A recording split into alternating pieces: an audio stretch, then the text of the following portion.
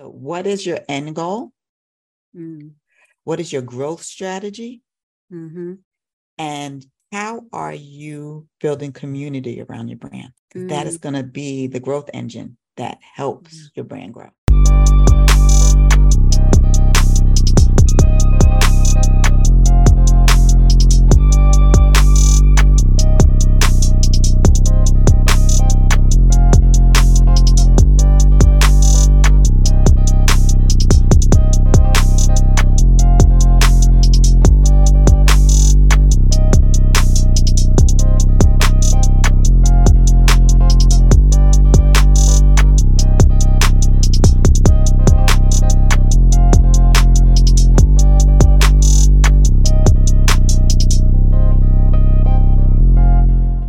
Hello, everyone. Welcome to today's episode here on the Product and Packaging Powerhouse. I am your host, Megan Young Gamble, the project execution her, business owner, and an everyday consumer of all things product and packaging related. And if you ever want to know my favorite product, it is lip gloss. I love me some lip gloss. I have hundreds of tubes of lip gloss. So if you ever want to add to my collection, feel free. And so for today, I am so honored and privileged to have our industry powerhouse guest, Ms. Corynne Corbett, who is the CEO and president of Chic Jones Company. She is also the phenomenal host of Start Right Here podcast. And when I tell you, you are in for a treat for today, you are in for a treat. And so, Ms. Corynne, thank you so much and welcome to the Product and Packaging Powerhouse Show. Megan, thank you so much for having me. I'm so excited to be here. So excited that you're doing a podcast because your knowledge is exceptional. So I'm glad you're sharing it with the world. Oh, thank you. Thank you. I received that. As we get started for today, I would love for you just to share a little bit about who you are, how you got into this industry, and how you evolve into having your own podcast. Again, Megan told you my name is Corynne Corbett. I am an OG magazine editor, meaning I spent more than 25 years in magazines when they printed them. Digital was happening too. And I worked at magazine. Started my career at Elle, and the other magazines I worked at were Heart and Soul, Mode, where I was editor-in-chief of both of those. I worked at Hachette Custom Publishing after Elle. Real Simple, where I was executive editor, and Essence, where I was the beauty director. So I've been in and out of beauty. Like I've done 3 or 4 rounds of beauty. And in between my stints in magazines, I worked directly with brands, doing things like brand strategy, copywriting, focus groups, things like that. And I did my first podcast. I've had 3. This Start Right Here is my 3rd podcast. First one was called That Black Girl Show, when I had a blog called That Black Girl Site from 2008 to 2012. In 2018, I had a podcast with a dear friend called Visible Women, who was on diversity, equity, the intersection of diversity, equity, and inclusion, and appearance. And because beauty is my love, doing a solo podcast on Start Right Here is really close to my heart, but it's really important because my goal is to help people break in, stand out, and get the tools to move up and succeed in this industry. I love that. And the fact that you've always been intentional since our beginning. And even when we did our podcast interview today, which I will include in the show notes for you all to listen to and for you to subscribe to Start Right Here podcast, even like our conversations then was really impactful because there's so many different Black professionals that are in this beauty space, and we're in different areas of the business. So with you coming from media and communications, how I'm in project management and packaging, how we coincide with each other in this industry to create great products and have the messaging to resonate with each other is really impactful. And it goes to show that there's opportunities for any and everybody in this beauty space. So regardless of where you are, R&D, cosmetic chemistry or science, packaging, procurement, media, marketing, communications, we all are critical and we're all stakeholders that should be at the table to have these conversations and ensure that we're speaking up about how to be representative, especially within Black community, to make sure that the products that we buy and that we are creating is intended for us by us. So Right. I love that. And so understanding that your love is centered around beauty, share with me a little bit about what you've seen over your 20 years in this industry, the good and the ugly truth about this industry. When I first started, so I worked at Elle, my first job. Elle was different in terms of a high fashion magazine. So for Mhm. people to know, I'm really an OG because I'm an original staff member of American Elle, which came out in 1985. So don't do the math, or you want to do the math, doesn't matter. So back then, I mean, we did have Black models on the cover because Regis Pagnès, who was the publication director, who was our boss, was married to a Black woman. So he had appreciation for Black beauty.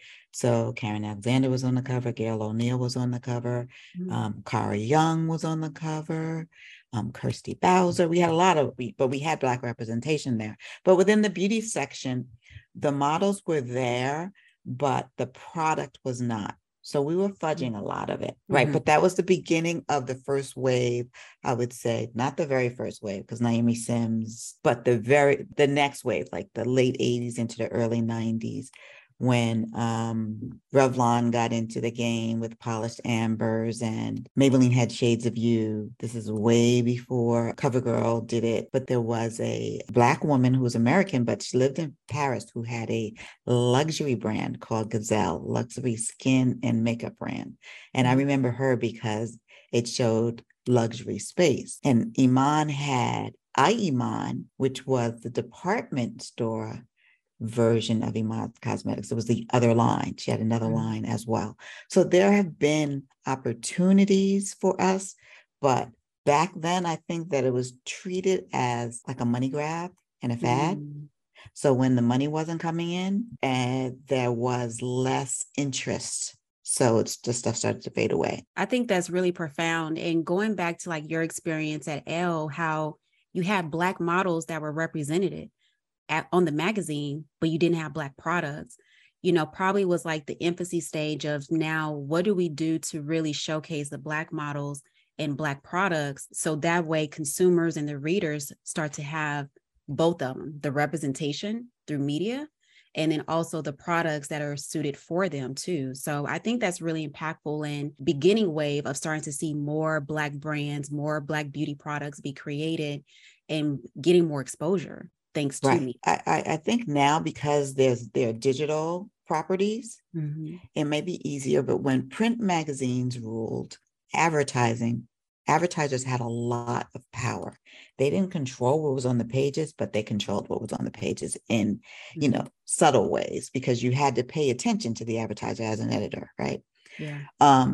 Today, I think the pressure editors, not the pressure, but one of the concerns editors have is whether there are affiliate links. So even if there's a Black brand with powerful products, if they don't have an affiliate link that can be shared, in the article, the likelihood that they're going to be covered is less. There are factors that you have to consider. So it's not just, there are opportunities, yes, whether it's just, we're doing a product roundup of great products. But, there are also opportunities where they're saying we have to look at the affiliate links. We have to look at whatever is going to bring in revenue on a digital platform. And considering like understanding advertising, print advertising versus digital, and this paradigm shift that we're going into, because now we're seeing, to your point, we're considering various variable factors, with digital space and advertising and the affiliate links and everything. Do you think we're going in a positive direction, or we're kind of stagnant, or wish that we incorporate things that were done back in print advertising? No, so the space is different. I mean, everything evolves, right? But one of the things that's happening is the way that we consume things and get our information is different. So we have a attention span that is shorter. We want our information fast. So articles are not going to necessarily be in depth, thousands and thousands of words explaining how something works, right? Somebody's doing a TikTok for 90 seconds and maybe 3 minutes if we're lucky, right? And they're explaining that there. So we have social media where you have consumers and influencers and experts giving you their opinion. You have digital platforms competing with that. So they have to also figure out how to tell a story in a short form, right? Mm-hmm. So there are lots of competing factors for consumers' attention now. That makes sense. Yeah. And I feel like in this current environment, we only have 30-second attention span, so our attention span is much shorter. And how do you really target through effective communication to make sure that the product is going to resonate and, the conversions and things of that sort. So it is a whole strategy. Right. And to your point, I think our window in attention span is going to start decreasing. I think right now it's 30 seconds, 30, 60 seconds. It's going to go down to 15, 30 seconds to possibly 10 seconds to really hit it home in that short amount of time. But I think that when whoever's watching, person that's consuming the media feels that the person that is delivering or the brand that's delivering or the media platform that's delivering information is authentic in their delivery, right? Mm-hmm. And they're likable in some sort of way, then you will give them more than that 30 seconds. If you start to, you'll follow them. And every time they have let's see what they have to say.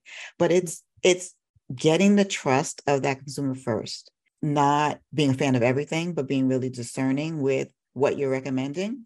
Mm-hmm. And then people trust you for your recommendations after that, whether you're a brand or a person. Yeah, I agree. And even thinking about like my own upbringing with products and Black representation growing up, it was always skewed. And the reason I say that is because growing up, like, I had Jet, we had Jet, we had Essence, we had Ebony, we had those staple magazines, but we didn't have the Black-owned products to correspond with what we saw on those publications. And so me growing up, I was just under the assumption if they Black on the magazine, the products must be Black too. But not knowing until much older, that's not always the case. And so that's where I mean by my perception was skewed, right. In reference of Black representation and then Black beauty products. So, and then my trust wasn't there. I didn't use a lot of products for a long period of time because what I saw and what was provided weren't matching up. Right.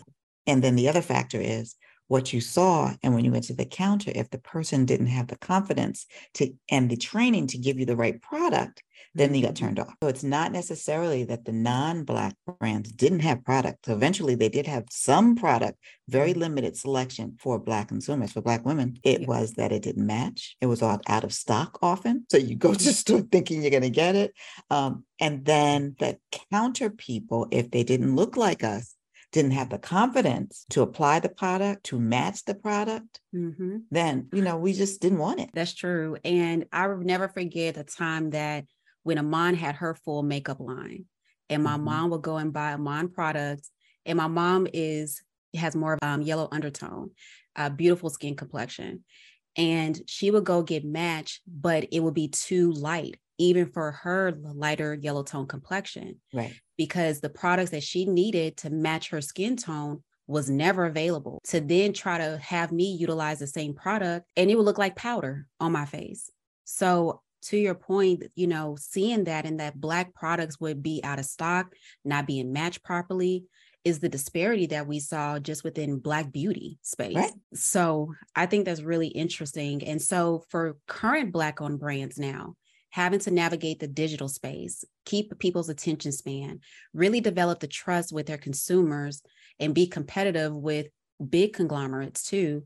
What recommendations would you give to these Black-owned brands now of how they can stand out and really start gaining the trust of their consumers? So again, it's the authenticity is number one.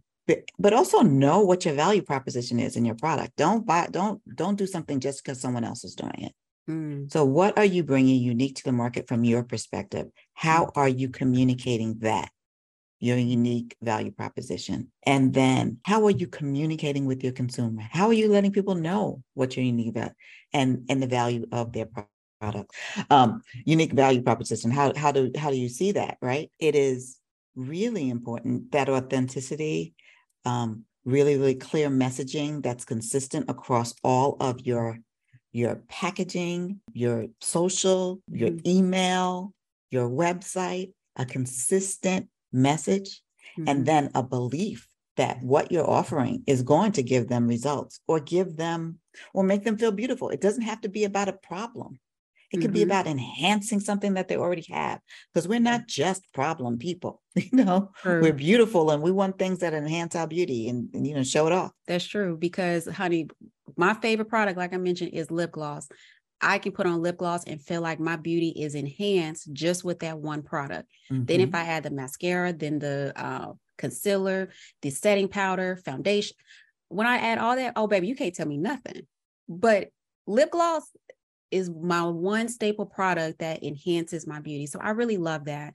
And, we're starting to see a lot more Black-owned brands come to market who are really being authentic, who are really displaying why they're creating the product, whether it's a problem. I've seen Black-owned brands create products because of eczema or the lack of access or color matching, to we just want to make every woman feel beautiful. Right. And as simple as that. So to your point, it could be solving a problem, but it could be just enhancing what you already have, because everybody's beautiful in their own way. And it's really just elevating that. And so considering that, in this day and age, we're having more Black-owned brands come to market. And in your experience within advertising, what are some misconceptions Black-owned brands have with launching a product in this beauty industry? Well, being pigeonholed, I think the first one is because you might make a brand or make a product that can make us look exquisite, but you can do it for every skin tone. So you don't want to necessarily be pigeonholed as Black owned and only for Black. It limits your ability to make money. By the same token, if that's what you are, then you have to one of the misconceptions is that you're not making money when you are, because we spend more, billions more, 9 times more than the average consumer, right? So even if your product, if you have decided that I am doubling down on my community and my community alone, people that look like me, you can still make a significant amount of money. And so it is, how much do you want to scale your company? For other companies, they want an exit, but we don't always want an exit. So what is your end goal? What is your growth strategy? And how are you building community around your brand? That is going to be the growth engine that helps your brand grow at scale, that community. I love that. So just to recap that, so the growth strategy, thinking about the end goal and building around the community. I love that. Knowing what your community wants, because, you can be in your house by yourself and say, I've decided that XYZ product is the answer. And I'm going to, produce 5,000 of them, not having asked a soul, right? And then you wonder why nobody bought anything. because you got the cute social, you got all the stuff, because that's not something they need. Something that you thought they needed. You assume they needed, but you didn't ask anybody. Do you need this? Is this is a game changer? Is this a game changer for you? Or is it nice to have when you have some extra money? And there's a big difference between gotta have it and nice to have it. Because, this is a tough time. So nice to have it, quickly comes, I'm not going to be able to get it. Yeah. I think that's gold and very valuable, because we're all assessing our internal bottom line, because housing prices going up, gas going up, groceries going up. So to your point, if you're creating something in your own silo, in your own bubble, because it's nice to have, that's lower priority versus how is this product really going to be impactful and beneficial for me to then be able to pay my hard-earned money to get the product, use it, and then continue to buy it. Right. We're all in hard times. Yes. We're all assessing every single dollar, and we're trying to make $1 out of 15 cents nowadays. And that's for real. That's for real. So I think that's really important, because having that community, and one thing I always tell people is conduct focus groups. Do not create a product or create packaging without gaining insight from your target audience, your end users, because you're going to be creating something in a silo and don't nobody want it. And then you get mad that you invested all this time, this effort, and the money to create something that you think people need, but they don't, because you didn't tap into your community. Right. And the thing about this is, remember when lean startup, people were talking about lean startup all the time.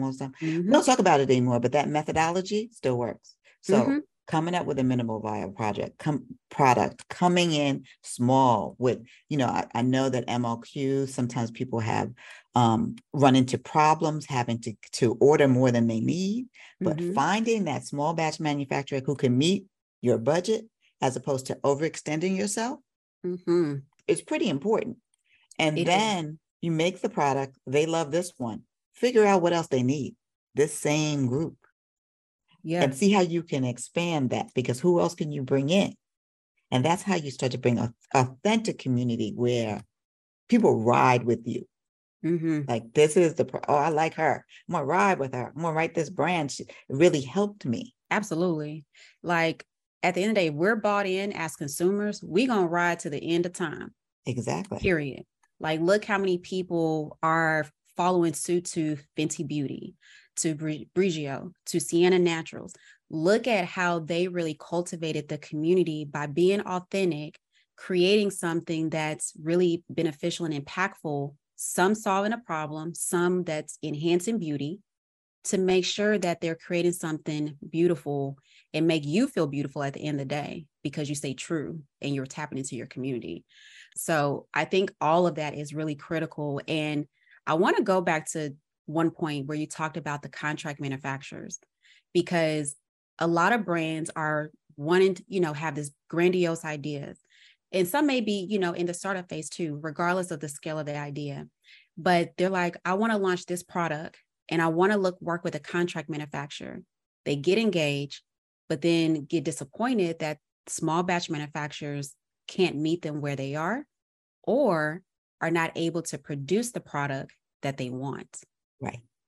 And so just from your experience and interviews with phenomenal brands, what pieces of advice would you give to emerging and startup brands who are looking to get engaged with small batch manufacturers and making sure that they can complement and create the products that are suited for their community? So there's a couple of things you can do. Some people start by making it in their houses, right? Lots of people start making formula, at least Melissa Butler, Lisa Price. So many people that I've interviewed also who start making a product, start testing the idea themselves. Even most recently, Shea Radiance founder, Funleo Alabi, talked about them doing it in their home till they couldn't do it anymore. Sometimes and I'm guilty of this, so I can talk about it. We have really great ideas and we overcomplicate them so much that we cannot go forward, right? So the idea that thinking about the one product, is it two products that you start with? And then is it you find the chemist that can help you? You do the research, ask questions. Don't be afraid to ask questions. Go to events where people are speaking before you even start. If you can go and gather the information, and if this person, if you see somebody there who you like the way they talked, or to see if you can follow up with them and have a conversation about your particular brand before you go forward. You have to interview people. Noelle Michoud of 456 Skin said, you even have to do that with your co-founder, that you have to date them for 6 months. You don't want to lock into something that with someone you're not very, you don't know fully.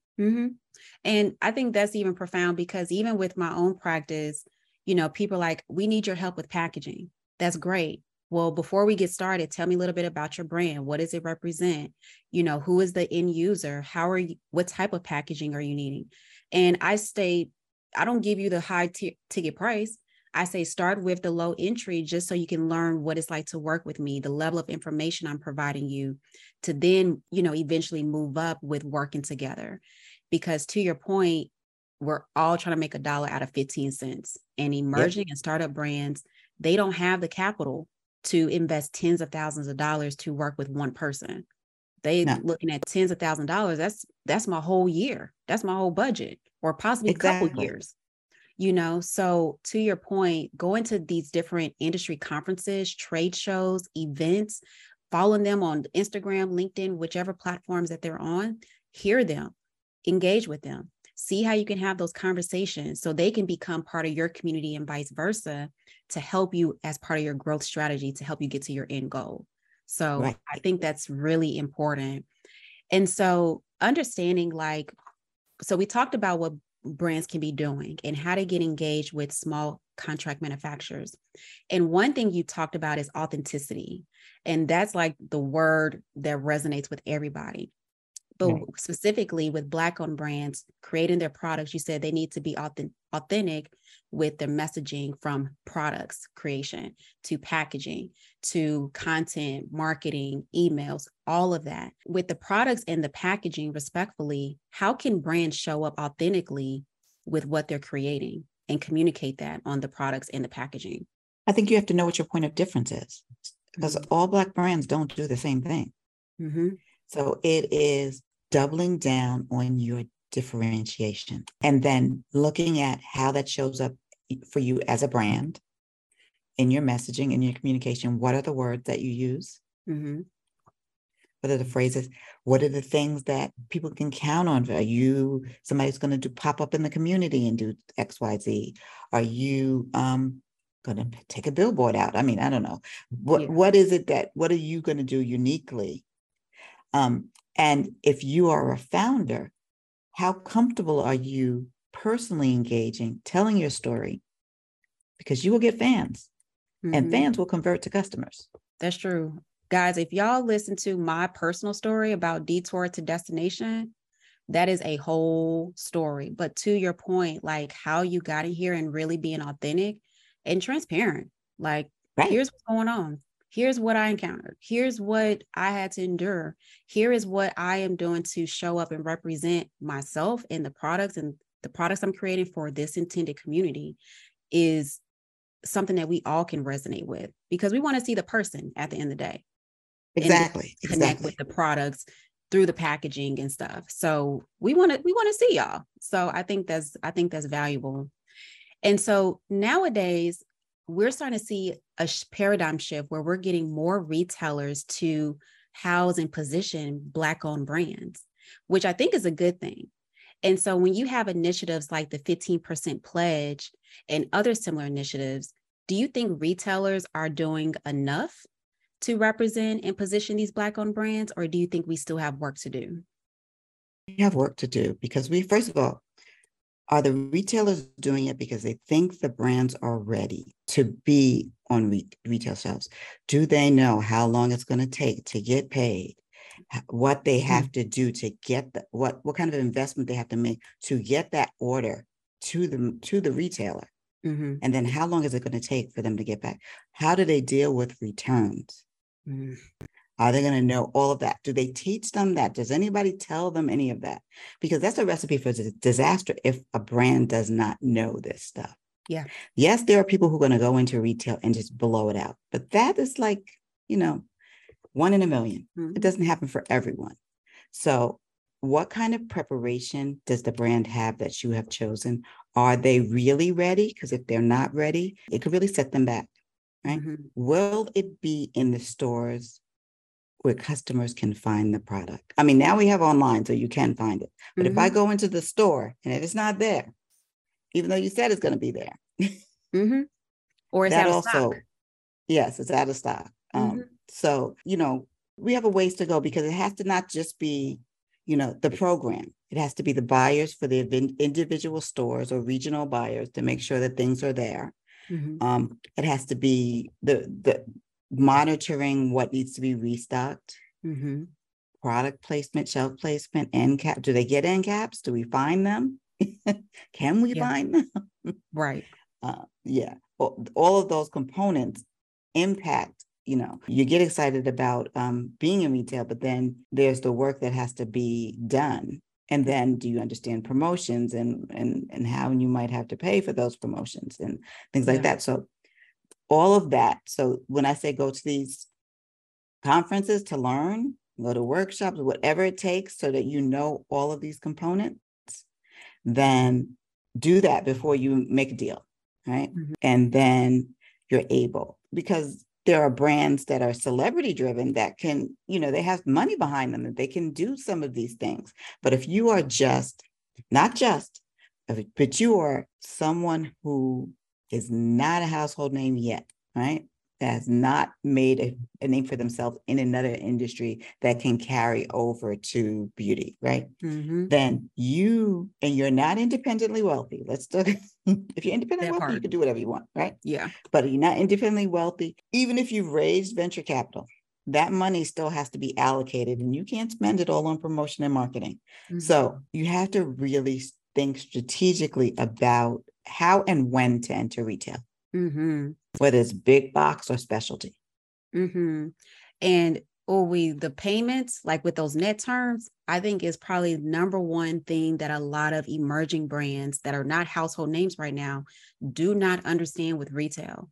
Because can you satisfy a purchase order, a PO, at a location, let's just say for 10,000 units, get into operations, do production, transit, get it to their fulfillment or distribution center, get it on the shelf, but your payment, once it's received, is going to be a net 90, net 120 days. And then you may have to satisfy another PO that they've submitted. Can you keep your operations afloat with enough capital to sustain that and wait for your money to come in? I don't know about y'all, but I can't wait that long. Like, who can in this day and age? It's a really, really tough situation to be in. And so that's why you have to like plan for these things. You have to know that in advance. And sometimes you might have to say, no, not right now. Sounds good, but we're not ready. Yeah. Because you may be trying to scale too fast without understanding the implications of doing so. Exactly. So, and you mentioned a lot of great points that I really want the listeners, specifically Black-owned brands, to really understanding the minimum order quantities with suppliers, understanding net terms, asking a lot of questions, understanding where your product is going to be housed. Is it at the bottom shelf where nobody's going to see it? Is it top shelf? Is it an in gondola? Understanding those things and really understanding how your packaging and your product is different than what's already there. They're doing competitive analysis on your brand when you're doing a pitch meeting. How are you really conveying, like Corynne said, your unique value proposition? What makes you different than the next person, your competitor? So guys, really be intentional about it. And going into retail is a whole strategy. And it's okay to say no right now or whenever that time is, because it takes capital to get your products into retail, wait for your money to come, and then continue to fulfill your orders. So y'all heard Corynne say it right here at the Product and Packaging Powerhouse. Okay. So with that, we're starting to see a lot of brands come to market. They household names, whatever scale of business they are. They want to get more media outlet attention for advertising, promotions, and start utilizing influencers. So how can influencers, celebrities, and other content creators use their platforms to promote more inclusive perception of beauty? Influencers can't. I think it's behooves the brand to get the range of influencers. An influencer by her or himself or their self cannot show everything as one influencer, right? But it's the mindset you have to have as a brand that we have these values and these are the people that represent the aspects of what we're selling. And it could be range. You could have a lot of different values and benefits, right? So you can be creative in how you look for influencers. But one of the things that Fenty does well is everyone is invited to the party, right? They have done that well. Guide Beauty has done people of different abilities are invited to it. And that's not a Black-owned brand, but that is a brand for people who may have disabilities, right? To help them. So these are the things that we have to think about in terms of who are we talking to? I mean, so there's the unisex question. There is men wearing, male beauty, men wearing makeup, men's grooming, all of the aspects that, who the consumer is. Consumer is vast, right? The consumer marketplace is vast. So how do you represent that if that is who you're serving? I think that's where the influencer comes in.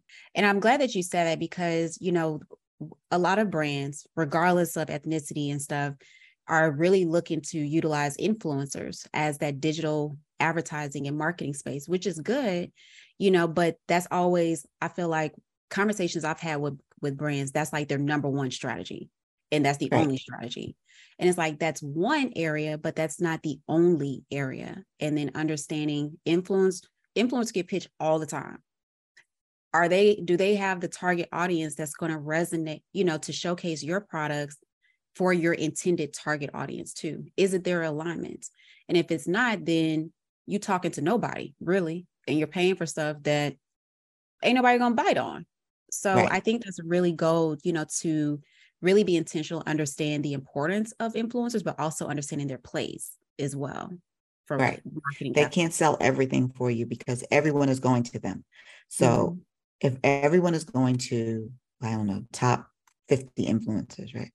Consumers starts to get tired too. Okay, what are they selling today? And yes, they can be inventive. I mean, they're creative, and so many influencers are very creative in how they bring product to us and explain the information.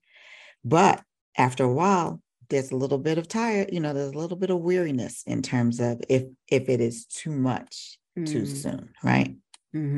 Because I know how I feel personally as a consumer. I'm like, okay, here they go. That's a song. That's Master P. There they go. There they go. I can't sing the whole song, but to that point, there they go, pushing another product that may not be for me. Off, swipe left, swipe right, whichever way it goes, because there's an influx of influencers that are really, marketing the products, but it's not always for us. And they get pitched so many times in a day, looking for their next collaboration, partnership and stuff. So let me do this to get my next footing, and some are intentional too, to really highlight and promote the brands too. So I'm not discounting them either, but you have both ends of the spectrum. Exactly. With them so that too. can't be the be all and end all. Like the influencer is not going to be the answer to all your prayers as a brand. Yeah, absolutely. So speaking of authenticity, within Black space, respectfully, we're starting to see a lot more brands doing collaborations, creating their own products, etc. That's not always pigeonholed. They may say like Fenty Beauty, we're Black owned, but we're for everybody. It's inclusive beauty for all. So what recommendations would you give brands to really think about not to pigeonhole themselves and really think about the end goal, how to create the community, and also an effective growth strategy that resonates with their products? So it depends on where you are in your journey with a brand, right? So you're first starting out, you got to really understand what's selling and what your consumer wants. Once you figure that out, then it's developing a suite of products that can serve them and finding new ways to reinvent that, right? To build upon that. And then explore, because you always have your early adopters, and then it's kind of like a halo, people on other sides that start to engage with your product. So what do they need? So it's first serving your core customer and then seeing who your other customers are that are coming, because you'll find out your core customer age range may change things. So you have to continue to go back to see who you're serving. You can't do the survey once and think you're done.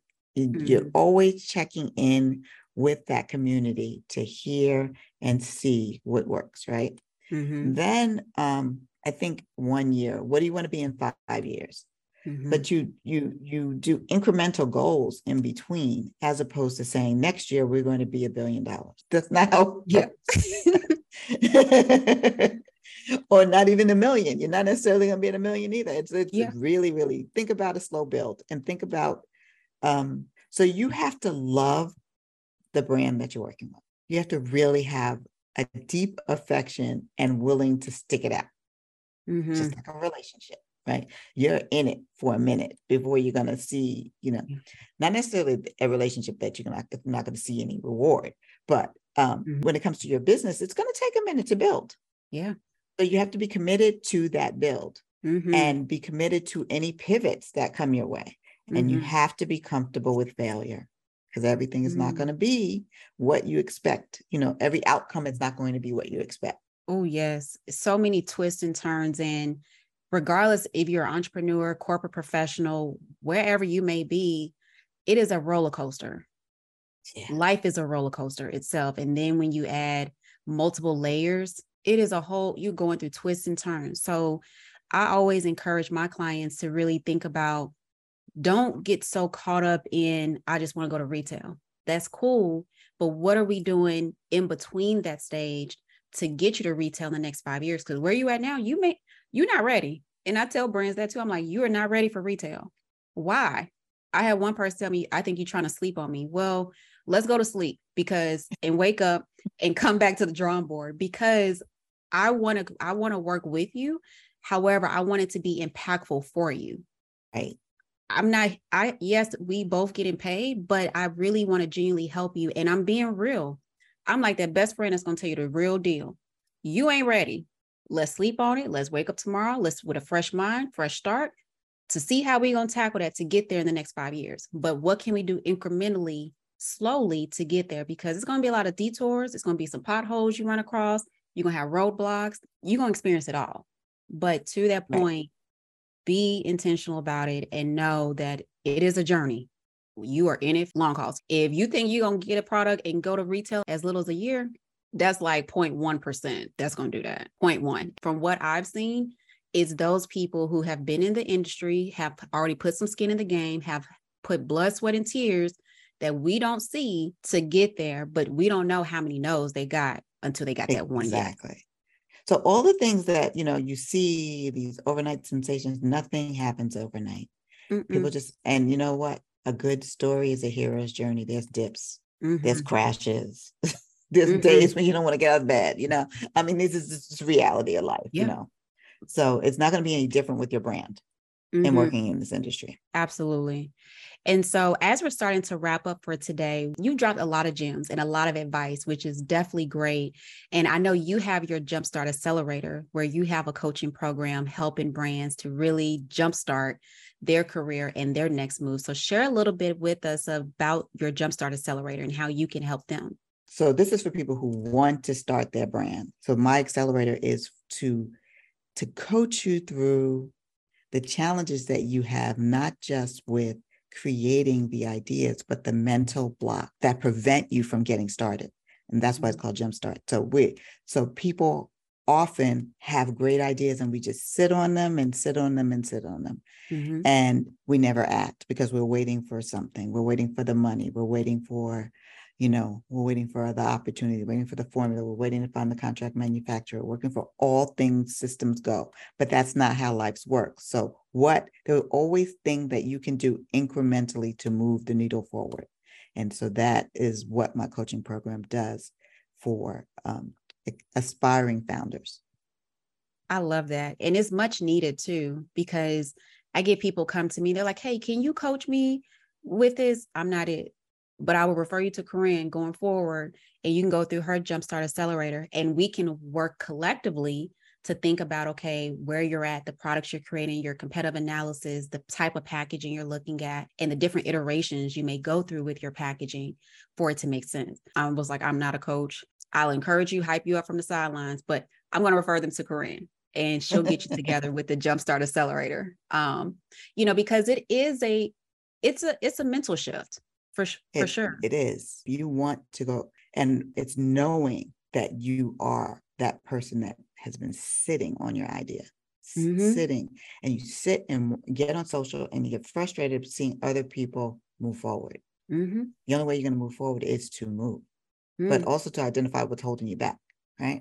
That part, because in this thing called life, we don't have a manual.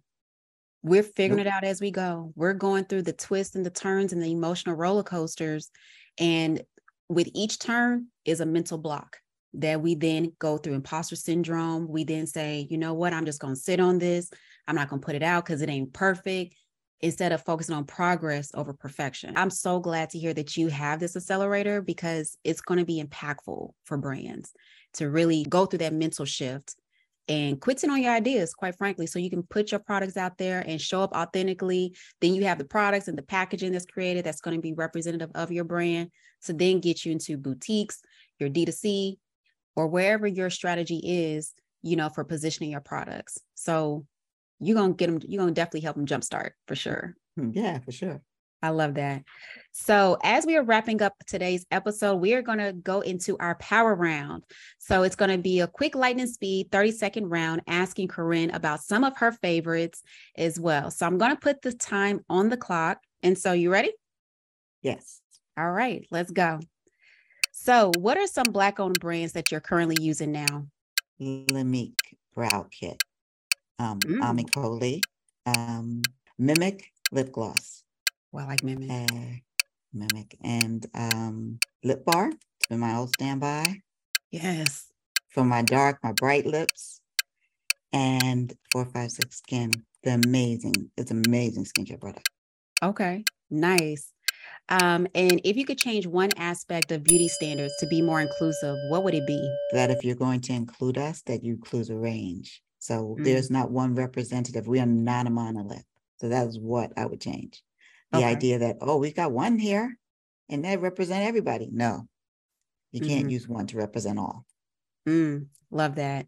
And last question, why is product and packaging critical for brands? It's like having a great dessert and the frosting looks inedible. Ooh, I love that description. People can relate to that. You know, somebody's like, they made their cake. They made that cake. But then you look at it and you're like, I don't know about that cake. Yeah. It look a little bare. I don't know. It look a little, I don't know. It's been sitting out. I don't know. So I think when you think about, you have to pay as much attention. This is what I will say seriously though, to the outside, as much attention to the outside of the jar, of the bottle, but as you do the inside. It's not like you just you perfect the inside and then you try to skimp everywhere else. You pay as much attention to the outside because the outside is what represents your brand too. It all represents your brand. Yeah. It's the first impression of the brand. Yes. And I believe the product is what keeps your clients in your pipeline and keeps them coming back for more. Right. And here's the thing. If you want to go to retail and you have not perfected that, you're not getting in. Because these retailers, from products and packaging, they have guidelines. They are now changing their blacklist. They are now saying which ingredients and packaging materials they want to see, especially like big box brands. They're like, we want to see more sustainable packaging. What does that mean for you? Do you have the investment, the capital to keep up with all the requirements, going into retail, specialty boutiques, et cetera? So very valid point. It's a lot of things. And have you stability tested your product? I got to say that, Y'all, I say get your products tested all the time. You are like the 10th person on this show that has said the exact same thing. And I'm like, I don't know why brands are not testing the product. Spend the money and test the product. Yeah, you just don't want to have to refund somebody's money because they found mold in their product. Come on now, y'all. Let's do better. Factor that into your budget. It's worth it. It is so worth it. It seems like a lot up front, but it will save you a lot of headache and a lot of money on the back end with attorneys, with returns, with redevelopment, with new packaging. Guys, please just invest the money. And if you don't have anybody else on your team, have a regulatory specialist on your team. I have one on my team that I can refer you to, because your product testing and regulations and being compliant for market, especially going into retail, you need a regulatory person that's going to say, that ain't it. Where's your testing? Where's your documents? Nordstrom wants to see this. Target wants to see this. They tell you those things because they have insight, because they're working on those things alongside of other brands. So definitely have those things in place for sure. I'm sorry, I know we were wrapping up, but I do have to go back to one point that we did not cover, which is the Fearless Fund. So nowadays we're in this environment where we've heard of Fearless Fund, venture capital, is now being sued for discrimination. What do you think how this is going to impact Black brands and other brands that are starting to get venture capital money, and respectfully for the Fearless Fund organization? What I think is, so this lawyer who has done this, there are litigious people who look for loopholes, look to make an example of people, not just, in the beauty industry, it's in the terminology. They can do it in lots of different ways. So in this instance, what I think the Fearless Fund needs is like a Black billionaire like Robert Smith to put his weight behind their legal fund and start to question some of this other stuff, like hit them back with something else, because they're trying to pick us off because it'll bankrupt funds trying to mount a defense, right? So it's a matter of, kind of getting some people to help to fight this, because the reason the Fearless Fund exists is because no one was giving us money and all these other funds. So it is a matter of just trying to hem us in and hold us back. And we have to be creative in finding the solutions, not run away, right? This is where that community comes in. So how can all of us as a community really get together, be impactful, to not run away from it, but to step up to the plate to say, we're not taking this. We are backed by X person, this person, and this whole community. We specifically created this organization to specifically help Black brands get capital for their idea that they're sitting on. We definitely need the community behind this, for sure. And community, but we need people with deep pockets. That's true. And lawyers on their team who can tie that lawyer up with all the backup paperwork that's going to keep him running. Yeah. We need the people with the money. We need the people with the money and the skill and the legal knowledge to tie him up and let him chase his tail. Yeah. We're the Johnny Cochran team. Everybody used to call Johnny Cochran. Somebody come help sister girls out. Because but I'd say specifically Robert Smith, because he's a billionaire. He's billionaire. Byron Allen and Tyler Perry. Somebody step up. Somebody come help these sisters out. Come help them out. Keisha Napoleon works with Tyler Perry. So who can we call at Tyler Perry Studios to help these girls out? Seriously. But to your point, as a community, we're definitely supporting the Fearless Fund, leaders and the organization as a whole. But we also need those who have impact and influence and money and skill sets to help us, so we can continue to invest in other Black-owned brands. We need this. And to give us the strategy that allows, entities like the Fearless Fund to continue to exist and to be impactful. We do.